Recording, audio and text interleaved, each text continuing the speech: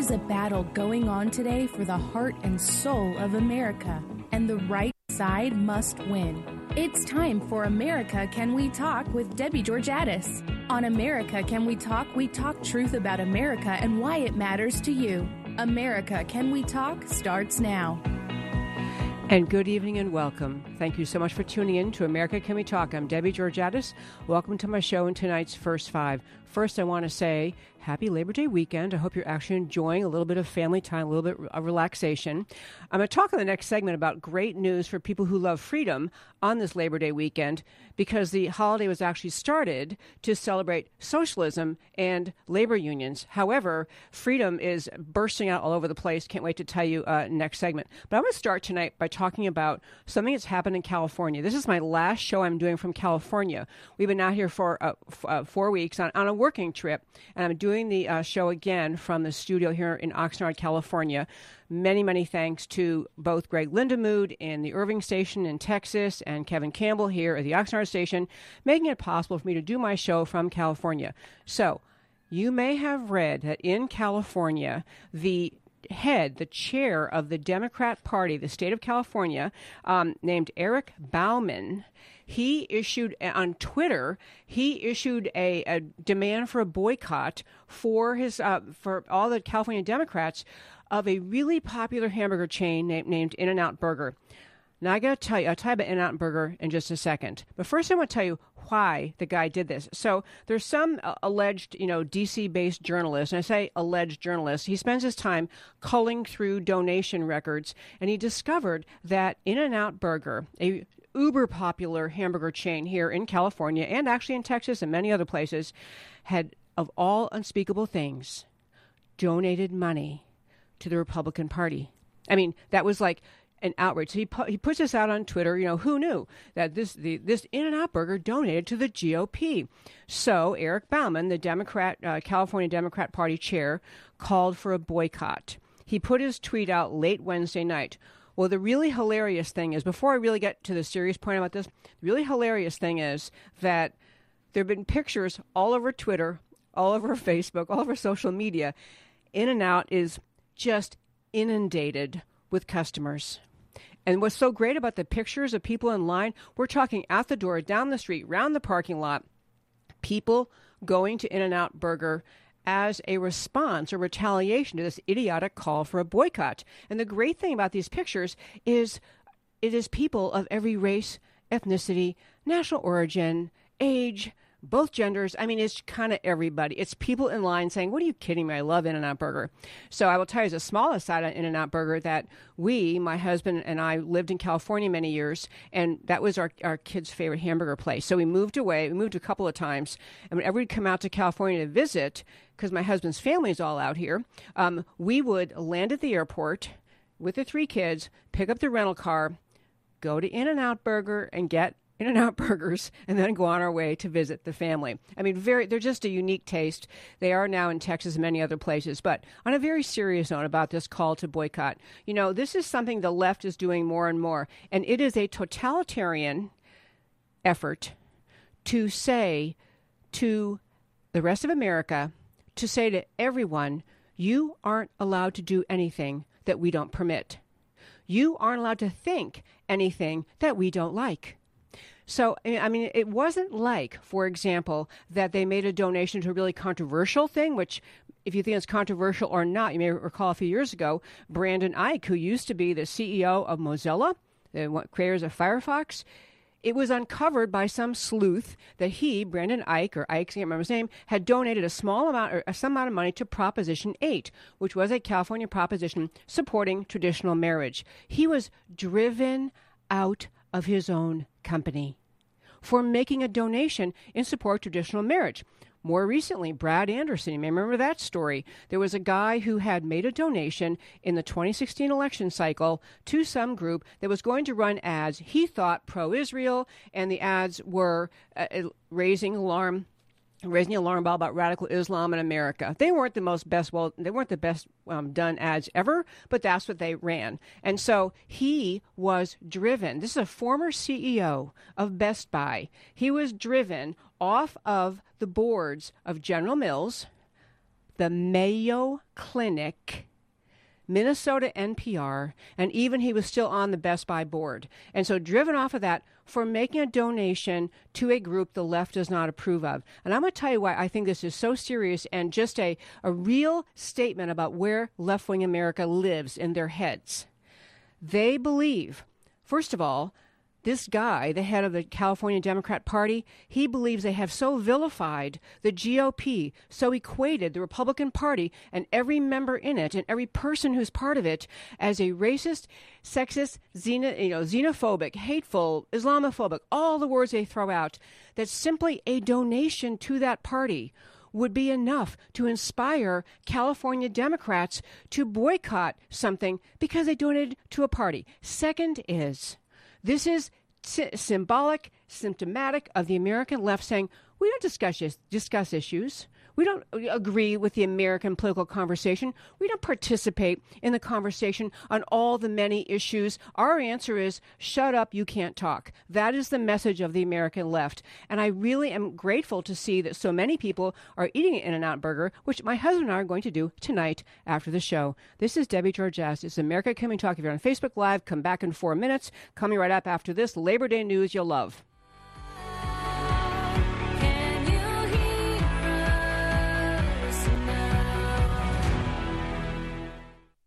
America faces unprecedented threats to our national security. The Center for Security Policy, based in Washington, D.C., is a national leader focused on the organization, management, and direction of public policy coalitions to promote U.S. national security. The Center is a special forces in the war of ideas, dedicated to identifying opportunities and challenges likely to affect American security, and acting promptly to ensure that they are the subject of focused national examination and effective action. The Center enlists support from executive branch officials, key legislators, and other public policy organizations, and brings these teams together to develop and shape policies that will keep America safe. Check out centerforsecuritypolicy.org for the latest news and developments brought to you by America's leading security experts. Becoming and remaining informed is one of the best ways every citizen can be a part of the mission to keep America safe. That's centerforsecuritypolicy.org.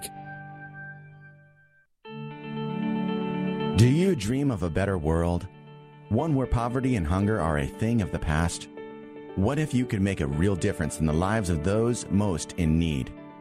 The solution to poverty is not handouts, but hope. The freedom and opportunity to use one's talents and resources for good. At 5 Talents, we empower the poor to start their own small businesses. 5 Talents works in some of the most difficult places in the world. With $85, you can help a new entrepreneur escape from poverty and build a sustainable business that helps her whole family. Can you think of anywhere else your gift can work that effectively? When you walk with 5 Talents, you bring opportunity to those most in need. Join us in demonstrating the greatness of American generosity. Visit 5talents.org today to learn about the impact you can make. That's 5talents.org. FIVE talents.org. Our military and veterans have served all of us, defending our nation whenever and wherever duty calls. But at home, when their families need support, they know they can turn to Operation Homefront for help. Operation Homefront provides military families with critical financial assistance, transitional and permanent housing, and family support programs throughout the year to help prevent their short-term needs from turning into long-term struggles. When you support Operation Homefront, your donation will make a real difference, because 92% of their expenditures go directly towards programs that our military families need most. Each year, Operation Homefront serves thousands of military families in your community, helping wounded veterans transition to civilian life, helping military families pay overdue bills when their loved ones deploy overseas, and helping them through their short-term struggles. Make a difference today and help serve America's military families. Visit OperationHomefront.org. That's OperationHomefront.org. Do you know that 1 in nearly 5 United States residents lives in an immigrant household? That we take in more than 1 million new legal immigrants every year? Studying the impact of federal immigration program is the mission of the Center for Immigration Studies, the nation's only think tank looking at the broad national effect of immigration policy. Whether it's on crime, welfare, national security, or the job market, CIS digs out information about immigration from government sources, translates it into English, and makes it available to the public, the news media, and policymakers in Washington. Check out its work at CIS.org. CIS makes the case for better enforcement against illegal immigration and lower levels of legal immigration in the future. Most other special interest groups pursue the opposite. The only thing standing between them and open borders is an informed public. Get informed and stay informed by visiting CIS.org. That's CIS.org.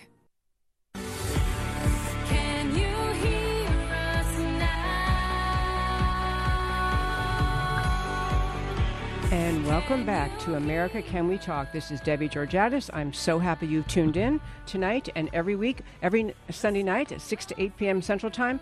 I want to take a moment to thank our sponsor right now. The sponsor of America Can We Talk is GC Works, which is a Dallas-based company that performs research in advanced technology and delivers innovative approaches to the oil and gas industry. Could not do the show without them.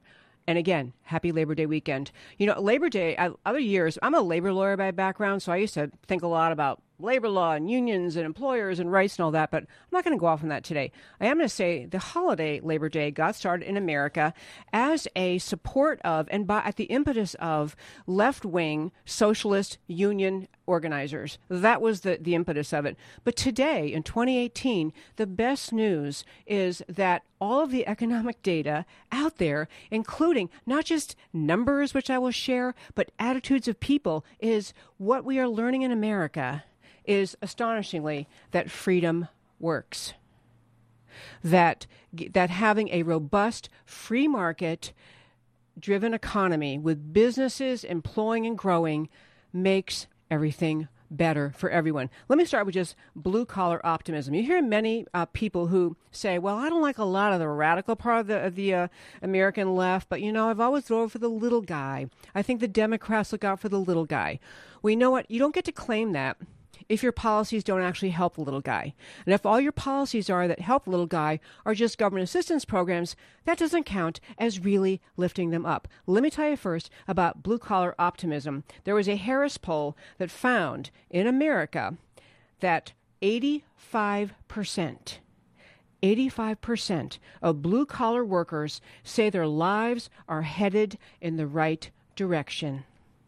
The high optimism level has a lot to do with the economy, economic numbers. The economy is surging, shows no signs of slowing down. I'm going to hit some more numbers in a minute, but just to tell you, on Wednesday, the Commerce Department raised its estimate for the second quarter GDP growth to 4.2%, which means annual growth for the first half of the year above 3%. Median household income is now up more than 4%. Inflation-adjusted median household incomes in July hit $62,000, according to the latest That's highest since they ever started tracking. This particular entity started tracking more than 18 years ago. Median household income has shot up more than 4% in the 19 months since President Trump has been president. And the reason I'm telling you this is and especially women. I'm talking to everybody, but women, I want to say.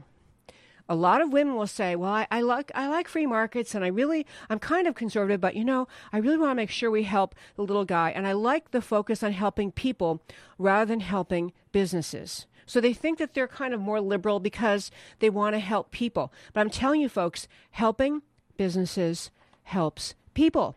This is the outcome of this just endless great news that's coming out from from all sorts of sources. But just as a really pragmatic sit-down example, if your ability to pay your rent, to put food on the table, to take care of your children comes from reliance on the government and dependency on the government, and you don't have any sense that you're capable of supporting your family, you're not as happy and fulfilled a person as someone who is discovering I can be self-reliant. And this growing economy, people getting jobs, Jobs coming back into America, had wandered overseas for all the reasons we know. Jobs coming back, people finding out they can take care of their families. And the extra money to the families, the left wants to gripe about the tax cuts only help businesses. It helps people. Businesses are people. If you have a job now, or you have an increase in your income because of the good economy, it's the difference between sitting home all summer long and playing in the backyard and saying, kids, we maybe could afford a little vacation this summer. We might be able to go to the lake for a week and swim in the lake. We might get to go visit grandma in Iowa. And on top of that, when you have by the way, consumer confidence just soaring. Consumer confidence, the trust and ability in being able to spend money because you're not worried you're going to be broke tomorrow. That's what consumer confidence in plain English is. Confidence to spend your money, to invest your money. So it makes a difference whether you're sitting at the end of the summer, school year starting, and you're thinking, I really cannot afford to buy little Tommy new soccer shoes for the new soccer season. He's just going to have to cram into the ones that are too small.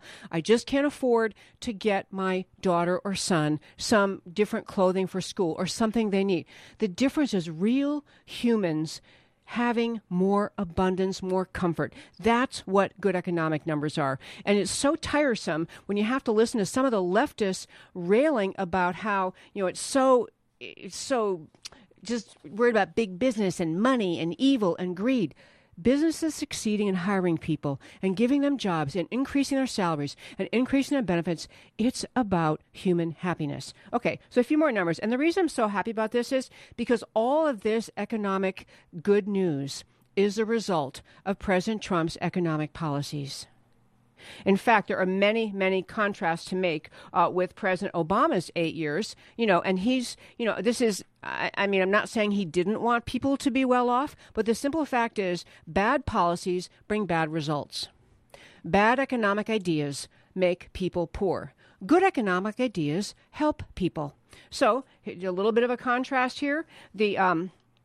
Over the course of President Obama's 8 years in office, median household income climbed only 0.3%. Yeah, in the whole 8 years. Okay, and a couple of things. There are a lot of numbers here, but I do want to share a few more because I just think when your friends tell you, well, I know the economy is good, but does that really matter? You have to look at the whole picture. What about, the little guy?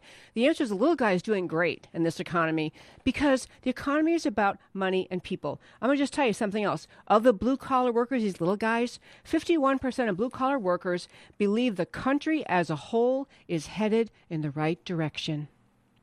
51% of blue-collar workers headed in the right direction. 80% said they're very optimistic about the future. 88%, huge measure I'm about to tell you, 88% believe their children would likely attain a better future than they will have. This is a measure since time began. It was a measure the American left tried to use to attack President Reagan and other conservative policymakers and policies, that people don't think their children have a better future. Well, they do now because they can see optimism on the horizon. So a few other great numbers to share with you. The jobless numbers down to 3.9%. And in July of 2008, the national unemployment rate was 5.8. This is going through contrasting with President Obama's numbers. July of 2008, national unemployment rate 5.8%. As of July 2012, 7 months, into his second term, the rate was 8.2. So unemployment went up under President Obama. People didn't have jobs. This year, under 19 months or so, whatever it is, of President Trump, we are at the 3.9 number. Economic growth is doing fabulous. Consumer confidence through the roof. And so I say all these numbers to say that there's just optimism in recognizing, and forget about labels, forget Republican versus Democrat, conservative, liberal. There is a truth in economic theory. It's not just fanciful theories and people debating. There is truth in the idea that good economic policy, low taxes, reducing regulation, bringing jobs home, inspiring businesses to build, it makes life better for everyone.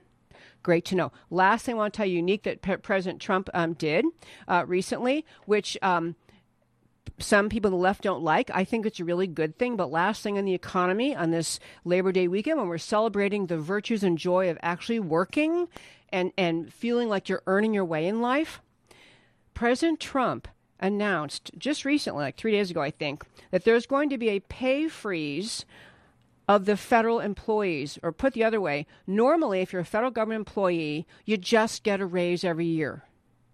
You know how kind of like everybody in private sector, oh, wait, no, they don't. Private sector, you don't get that. But in the federal government employment, over 2 million civilians employed get a raise automatically every year. President Trump announced, no, we're not doing that. Number one, there's too much spending in the federal government. He's right about that.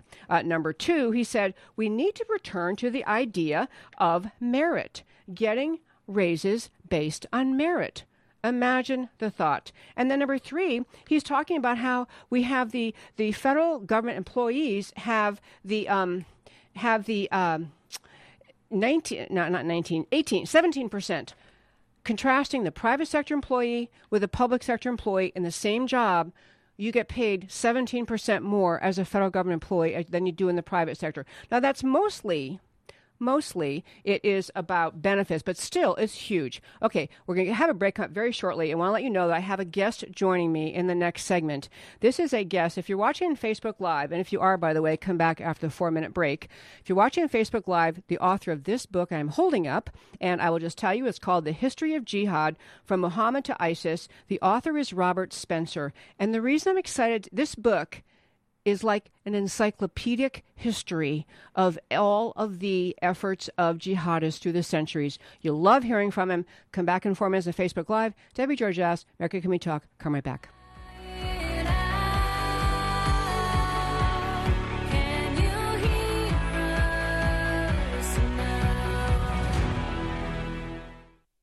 America is greatly blessed by the men and women serving in our military who are defending us every day, making our freedom possible. Military families also serve, and they face hardships while dads and moms are far from home. Military families endure frequent moves around the country and overseas, requiring them to adjust to new schools and make new friends over and over. They also face anguish while their soldiers deployed overseas, often in harm's way. The Army Scholarship Foundation offers one way to help military families by providing academic scholarships to children and spouses of soldiers. And you can help. Visit ArmyScholarshipFoundation.org and consider making a tax-deductible donation to help a military family member pursue his or her educational dreams. Assisting military family members with their college education is a great way for all of us at home to say thank you to our military families for your service and sacrifice. Visit ArmyScholarshipFoundation.org and get involved today. The right to freedom of speech, to be who you are and to speak your mind, is a foundational American value enshrined in the First Amendment to our Constitution. And nowhere is that value more important than on America's college campuses. But too often on our campuses, unpopular political opinions or religious beliefs are met with censorship or even violence instead of honest dialogue and discussion. And Texas colleges are no exception. Schools like the University of Texas at Austin, Sam Houston State University, and the University of North Texas all place burdensome restrictions on free speech. That's why the Foundation for Individual Rights in Education, FIRE, fights back against the censors to defend liberty on America's college campuses. Does your college or alma mater uphold our most cherished American value of freedom of speech? Find out by visiting thefire.org. And consider lending FIRE your support. Have you heard of the Policy Circle? It's a national network of women who come together in neighborhood conversations to discuss the public policies impacting their communities. You can think of it as a book club, but instead of reviewing a book, members discuss public policy issues. Policy Circle members have access to membership-only resources and benefits that complement a thoughtful framework for women to come together and have fact-based discussions. From healthcare to poverty, from free enterprise to education, from fiscal responsibility to the First Amendment, we discuss the issues that shape America. Change starts with a conversation. Conversations happen when women across the nation are connected and engaged in their communities, openly sharing their views and taking a leadership role in policy dialogue on what human creativity can accomplish in a free economy. Are you ready to join a growing network of engaged women? To join or start your own policy circle, visit thepolicycircle.org today. That's thepolicycircle.org. The federal government spends $900 billion annually on anti-poverty programs. What has it produced? 75% of black children are born into fatherless homes. 43% of the prison population is black. The black poverty rate has remained at twice the national average.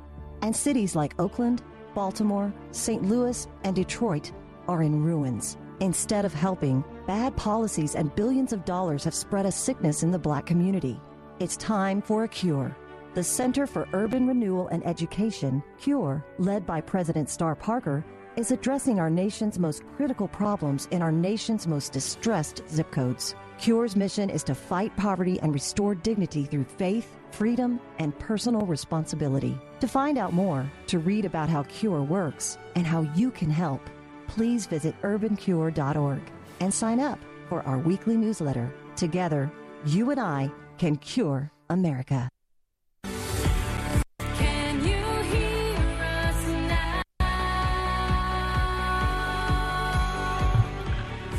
And welcome back to America Can We Talk? I'm Debbie Georgiadis, and again, so thanks so very much for tuning in to my show, America Can We Talk?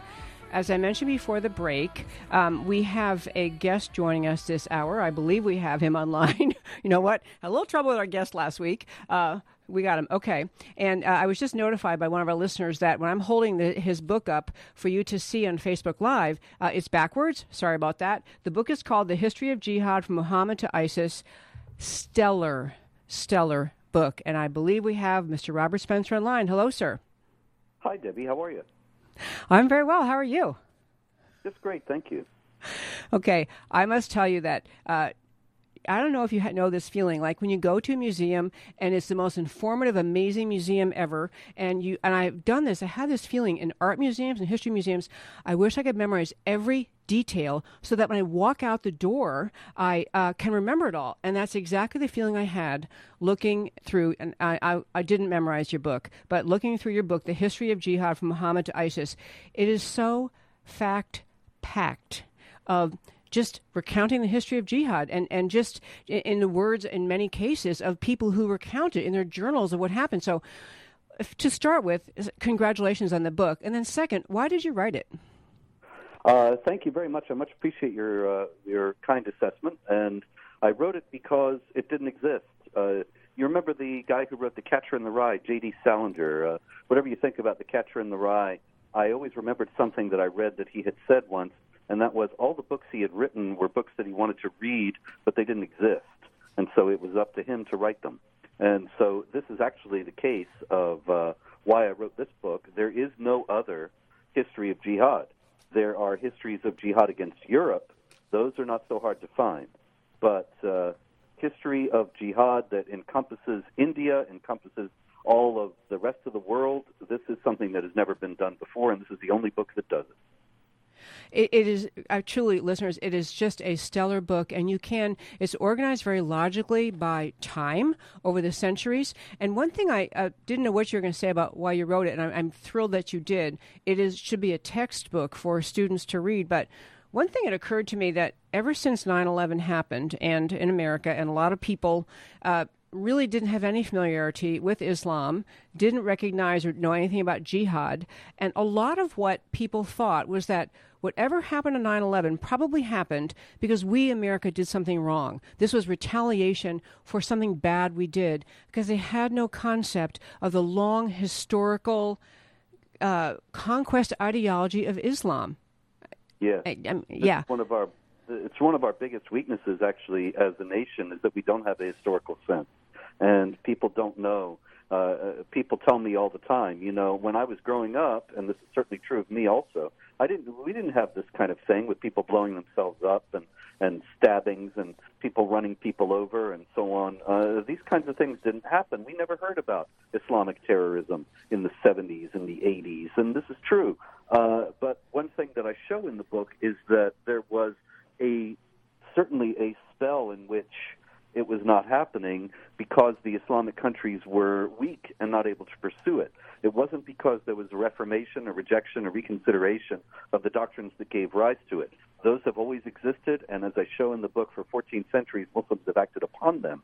And so what we saw starting in the latter part of the 20th century, and very much in the 21st with 9/11 and everything else, is a resurgence of a 1400-year war that has been pursued all over the world, wherever Muslims and non-Muslims have lived together. It's just, exactly. And, I wasn't very familiar. In fact, I even took not a minor, but a lot of classes in comparative religion in college, and I never had anyone say that there was any, Islam was presented kind of like one of the great world religions and X% of the world, and, there was no sense, even in your trying to be in-depth in college studying religions, that there was woven into the founding of it or by the founder of it this notion that conquest in the name of converting people to Islam is permissible. I think most people still don't know that. Right, absolutely. Well, there's certainly been a deliberate campaign of disinformation and misinformation that has kept many people from knowing it. The last chapter of the book is called The West Loses the Will to Live, and it starts with 9/11 and then goes immediately to George W. Bush in the mosque 6 days after 9/11. He went to a mosque in Washington. He was standing in front of Abdurrahman al-Amoudi, who was later imprisoned for being a financier of al-Qaeda, and he said Islam is a religion of peace. And so this is an extraordinary situation. You have the President of the United States, right after a major jihad attack, going to a place to say that the motivating ideology behind the attack is not really what it was, and standing there with somebody who helped finance the group that pulled off the attack. It's an astonishing story, really. It's an astonishing story. I had a line I was going to say to you about the name of your chapter 10. It is The West Loses the Will to Live. I was going to say that's the only chapter I disagree with your title, because I know that we seem to have lost the will to live and that we have many actors who are failing to recognize the threat. But through the work that you do and Frank Gaffney, Center for Security Policy, and others, I think there's a resurgence of the will to live. I think more people are waking up. But maybe you feel differently. Do you think America's waking up to the threat more and more?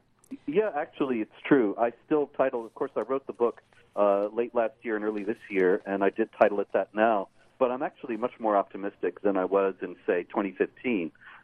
Certainly the election of the president and the Brexit vote, many good developments in Europe are showing that people are waking up. But it's still also, unfortunately, true that the political and media elites in both Europe and the United States are dead set against basic measures that we need to take to survive. Absolutely. And I mentioned in the last segment, I was talking about a different topic, but I mentioned that Brad Anderson, executive, he was a former CEO of Best Buy, who simply made a donation to a group that put commercials out that people viewed as Islamophobic. My point being, the militancy of some defenders of Islam in America is truly strident and kind of shocking. I mean, they drove Brad Anderson off of 3 or 4. Are you familiar with that at all? Drove him off of 3 or 4 boards. Yeah, doesn't surprise me at all. Just today, on my website, Jihad Watch, I have news about a group called Ex-Muslims of North America. Now, the Islamic Society of North America, which is a group with ties to Hamas and the Muslim Brotherhood, is having its annual convention right now in Houston, Texas. And so this group, the Ex-Muslims of North America, went to Houston to the hotel across the street from the conference with wearing T-shirts saying, "I'm an ex-Muslim, ask me why." They were sitting in the Starbucks at the Hilton across the street from the conference, peacefully drinking coffee and chatting with each other, and they were ordered off the premises and told that they could not be there unless they changed their shirts. This is America in 2018, and that's why I called it The West Loses the Will to Live. Yeah. The story you just recounted, this is up on your website? Is that right? Yes, it is, jihadwatch.org. I was going to say, you founded Jihad Watch. I love that. It's a great site for listeners to go to and read some of the stories about the threat of jihad, because this idea that he's describing, it's not just that individuals assert that Islam cannot be insulted, but they co-opt people like whoever ran the coffee shop across the street. It's like some people in authority take the side of those trying to protect Islam as a victim class and really apply standards they wouldn't apply to other people. Yeah, absolutely. And this is what the Islamic advocacy groups and their leftist allies have very skillfully done since 9/11, and actually starting before then, is portray Muslims as a victim class, subject to persecution, harassment, and discrimination in the United States, which is not really the case. The FBI hate crimes against other groups are far more common than hate crimes against Muslims. No hate crimes against anybody is justified, but the idea that Muslims are under some kind of threat in the United States, that's an appalling falsehood that is politically motivated, manipulative, and designed to interfere with counterterror efforts. And it silences criticism. Speaking of that, we only have about a minute left in this segment, but I mentioned in an email ahead of time, if you've been following this story that in England, a member of Parliament, Boris Johnson, put out a blog post essentially saying, related to some of the countries in Europe are passing bans on burqas. And his thing said, look, I don't think you should ban them because it's up to the individual if they want to do. But he made some, what they felt was insulting references to the way women look with those, with a covering up everything but their eyes. And he's now being investigated. And there's a complaint filed with Theresa May saying essentially he should be told he has to stop talking. Have you followed that at all? Yeah, the Conservative Party, so-called, of Britain actually has threatened to send him to re-education camp to that sensitivity training, they call it. And I think Boris, however, is very canny because there's tremendous frustration and anger in Britain today. There is nobody who is speaking out for the people, the many, many ordinary British citizens who are deeply concerned about what's going on in the country and about the consequences of mass Muslim migration into Britain. And so Boris, by saying this and refusing to back down, actually is, for the first time, giving these people a representative. And he absolutely is. I got to jump in. We're going to be out of time in this segment. I'm so sorry. Robert Spencer, love your book, The History of Jihad. Thank you so much for calling in. And thank you so much. I'm sorry we got to cut it short. Thank you, sir. Be right back.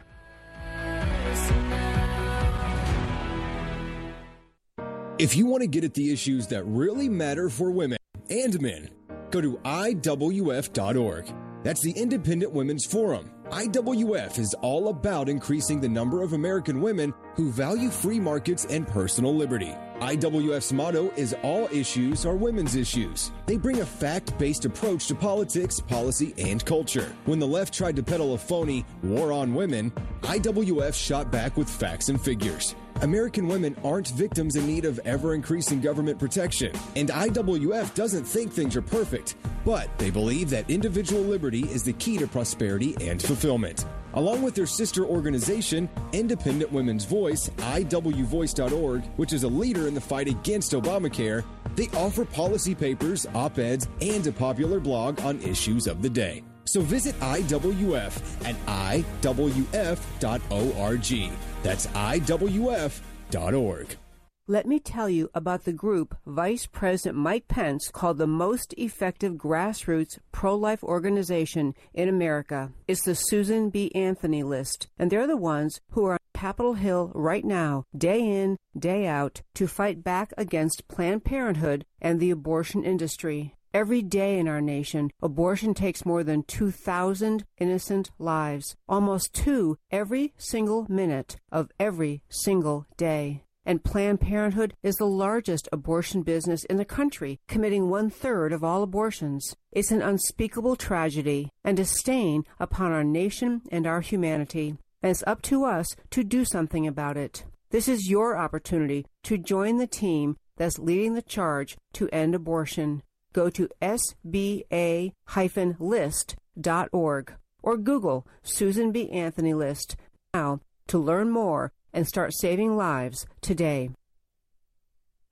America is greatly blessed by the men and women serving in our military who are defending us every day, making our freedom possible. Military families also serve, and they face hardships while dads and moms are far from home. Military families endure frequent moves around the country and overseas, requiring them to adjust to new schools and make new friends over and over. They also face anguish while their soldiers deployed overseas, often in harm's way. The Army Scholarship Foundation offers one way to help military families by providing academic scholarships to children and spouses of soldiers. And you can help. Visit ArmyScholarshipFoundation.org. and consider making a tax-deductible donation to help a military family member pursue his or her educational dreams. Assisting military family members with their college education is a great way for all of us at home to say thank you to our military families for your service and sacrifice. Visit ArmyScholarshipFoundation.org and get involved today. Our nation faces a choice: the path of big government based out of Washington, or the unique brand of liberty and prosperity enjoyed here in Texas. For 27 years, the Texas Public Policy Foundation has helped leaders in the Lone Star State prove that fiscal restraint and small government can deliver opportunity and prosperity for all. The Texas Public Policy Foundation promotes and defends solutions here and around the country based on liberty, free enterprise, and personal responsibility. Whether informing the national debate on property rights, energy, taxes, education, or criminal justice, the foundation works to translate ideas into real change. The Texas Public Policy Foundation does not accept government funds or contributions to influence the outcome of its research. It is supported by thousands of people like you who are concerned about the future of our country. You can help Texas remain strong as the beacon of liberty in America. Visit TexasPolicy.com to learn more.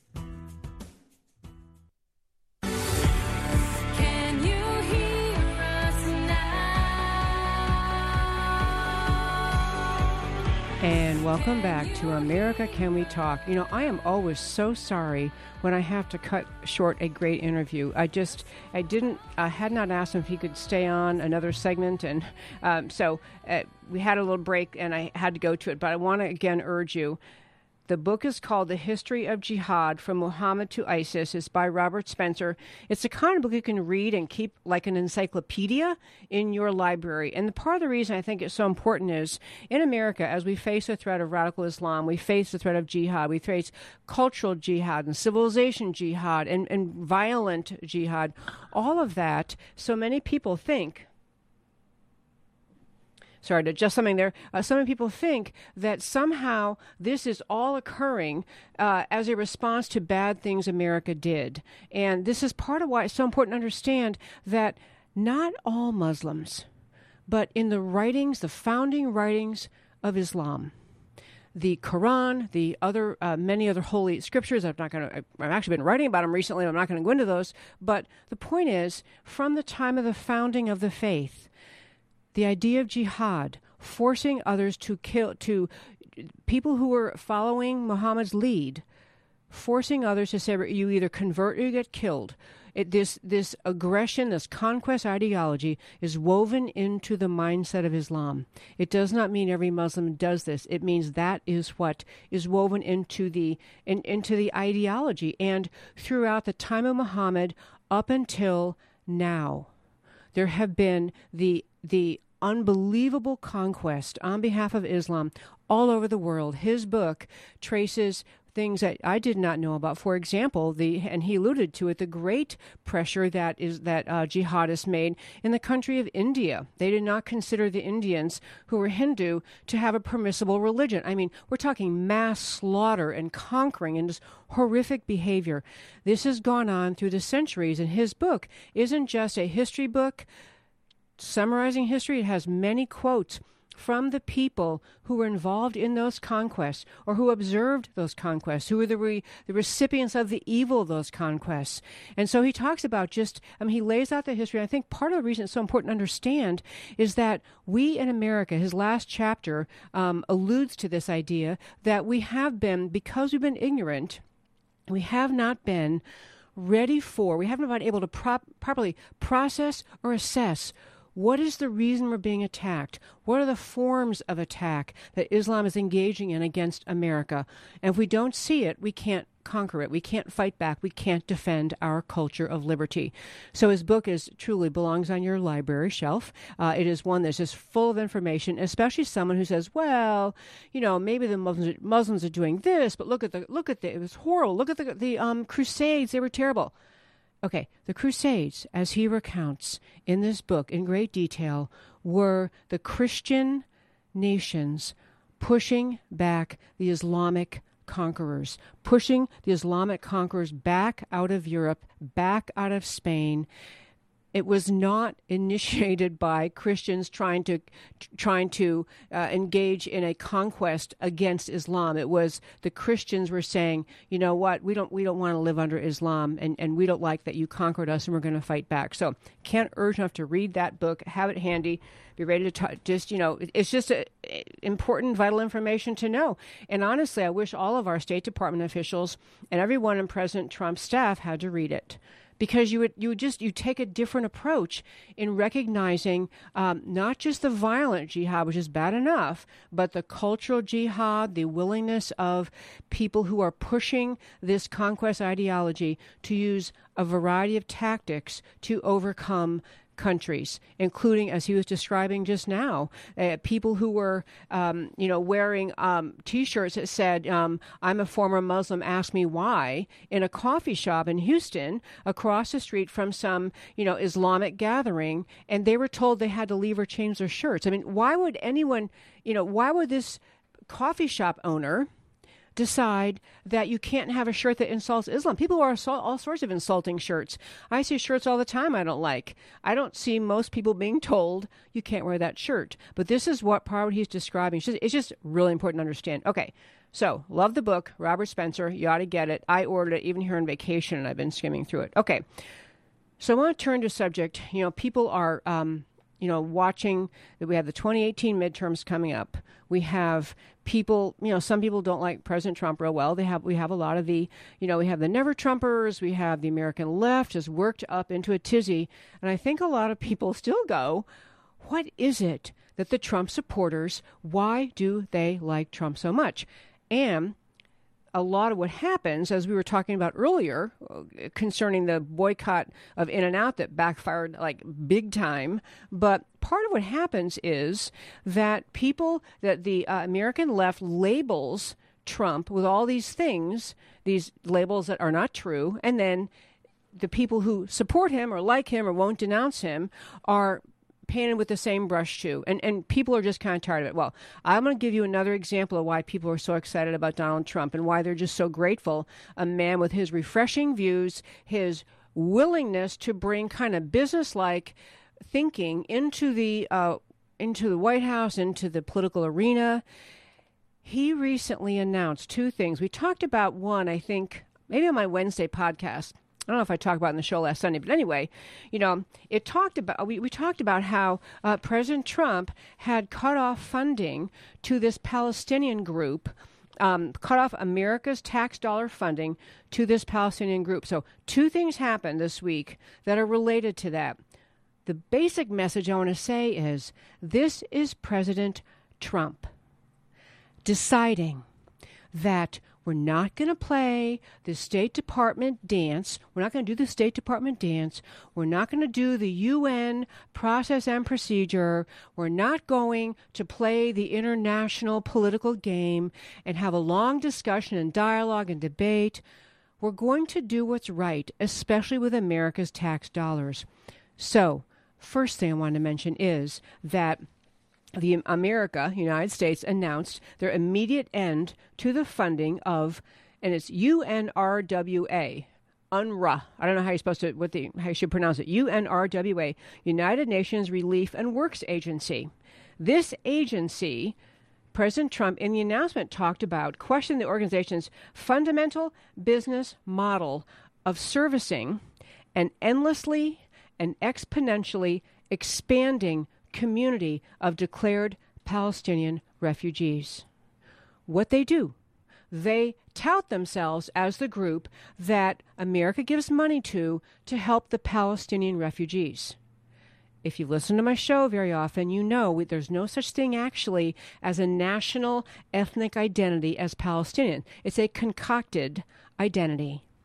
Putting that aside, we'll talk about that again some other time, but putting that aside, what this group has done under the auspices of the UN is add people to the group they're characterizing as Palestinian refugees, including now they have added people who are the descendants of refugees from the 1940s mandate, the Palestine Mandate, which has nothing to do with Palestinian people. But anyway, the point is this is a group that just comes up with its own numbers. It says that they have the numbers that they claim to have, that they were having to fund and help through the UNRWA, was something in the range of 5.3 million Palestinian refugees. 5.3 million. So the State Department started doing its own study under President Trump, under his State Department, and realized they're just exponentially throwing people in here. They're not victims of anything, but they're adding and adding and adding to this group, that the real number, the more likely number of people who could meet the definition of the UN refugee, of the Palestinian refugee, is more like, instead of 5.3 million, about 20,000.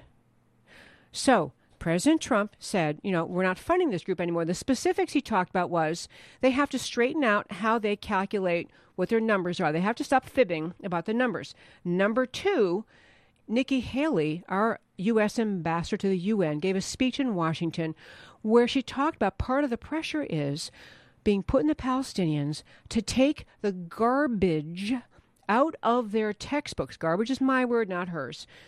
Garbage out of these Palestinian textbooks. And we've talked about this in the show before. You have Palestinian schools in which children are taught from the youngest age that Jews kill other people's babies and eat them, that Jews kill the babies of Palestinians and drink their blood. They're filled from teaching math to history to every subject with hatred of Israel and hatred of Jewish people.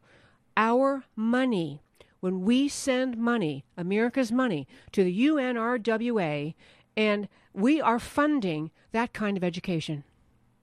This is Trump. This is why people, you want the answer why people like him and are so excited?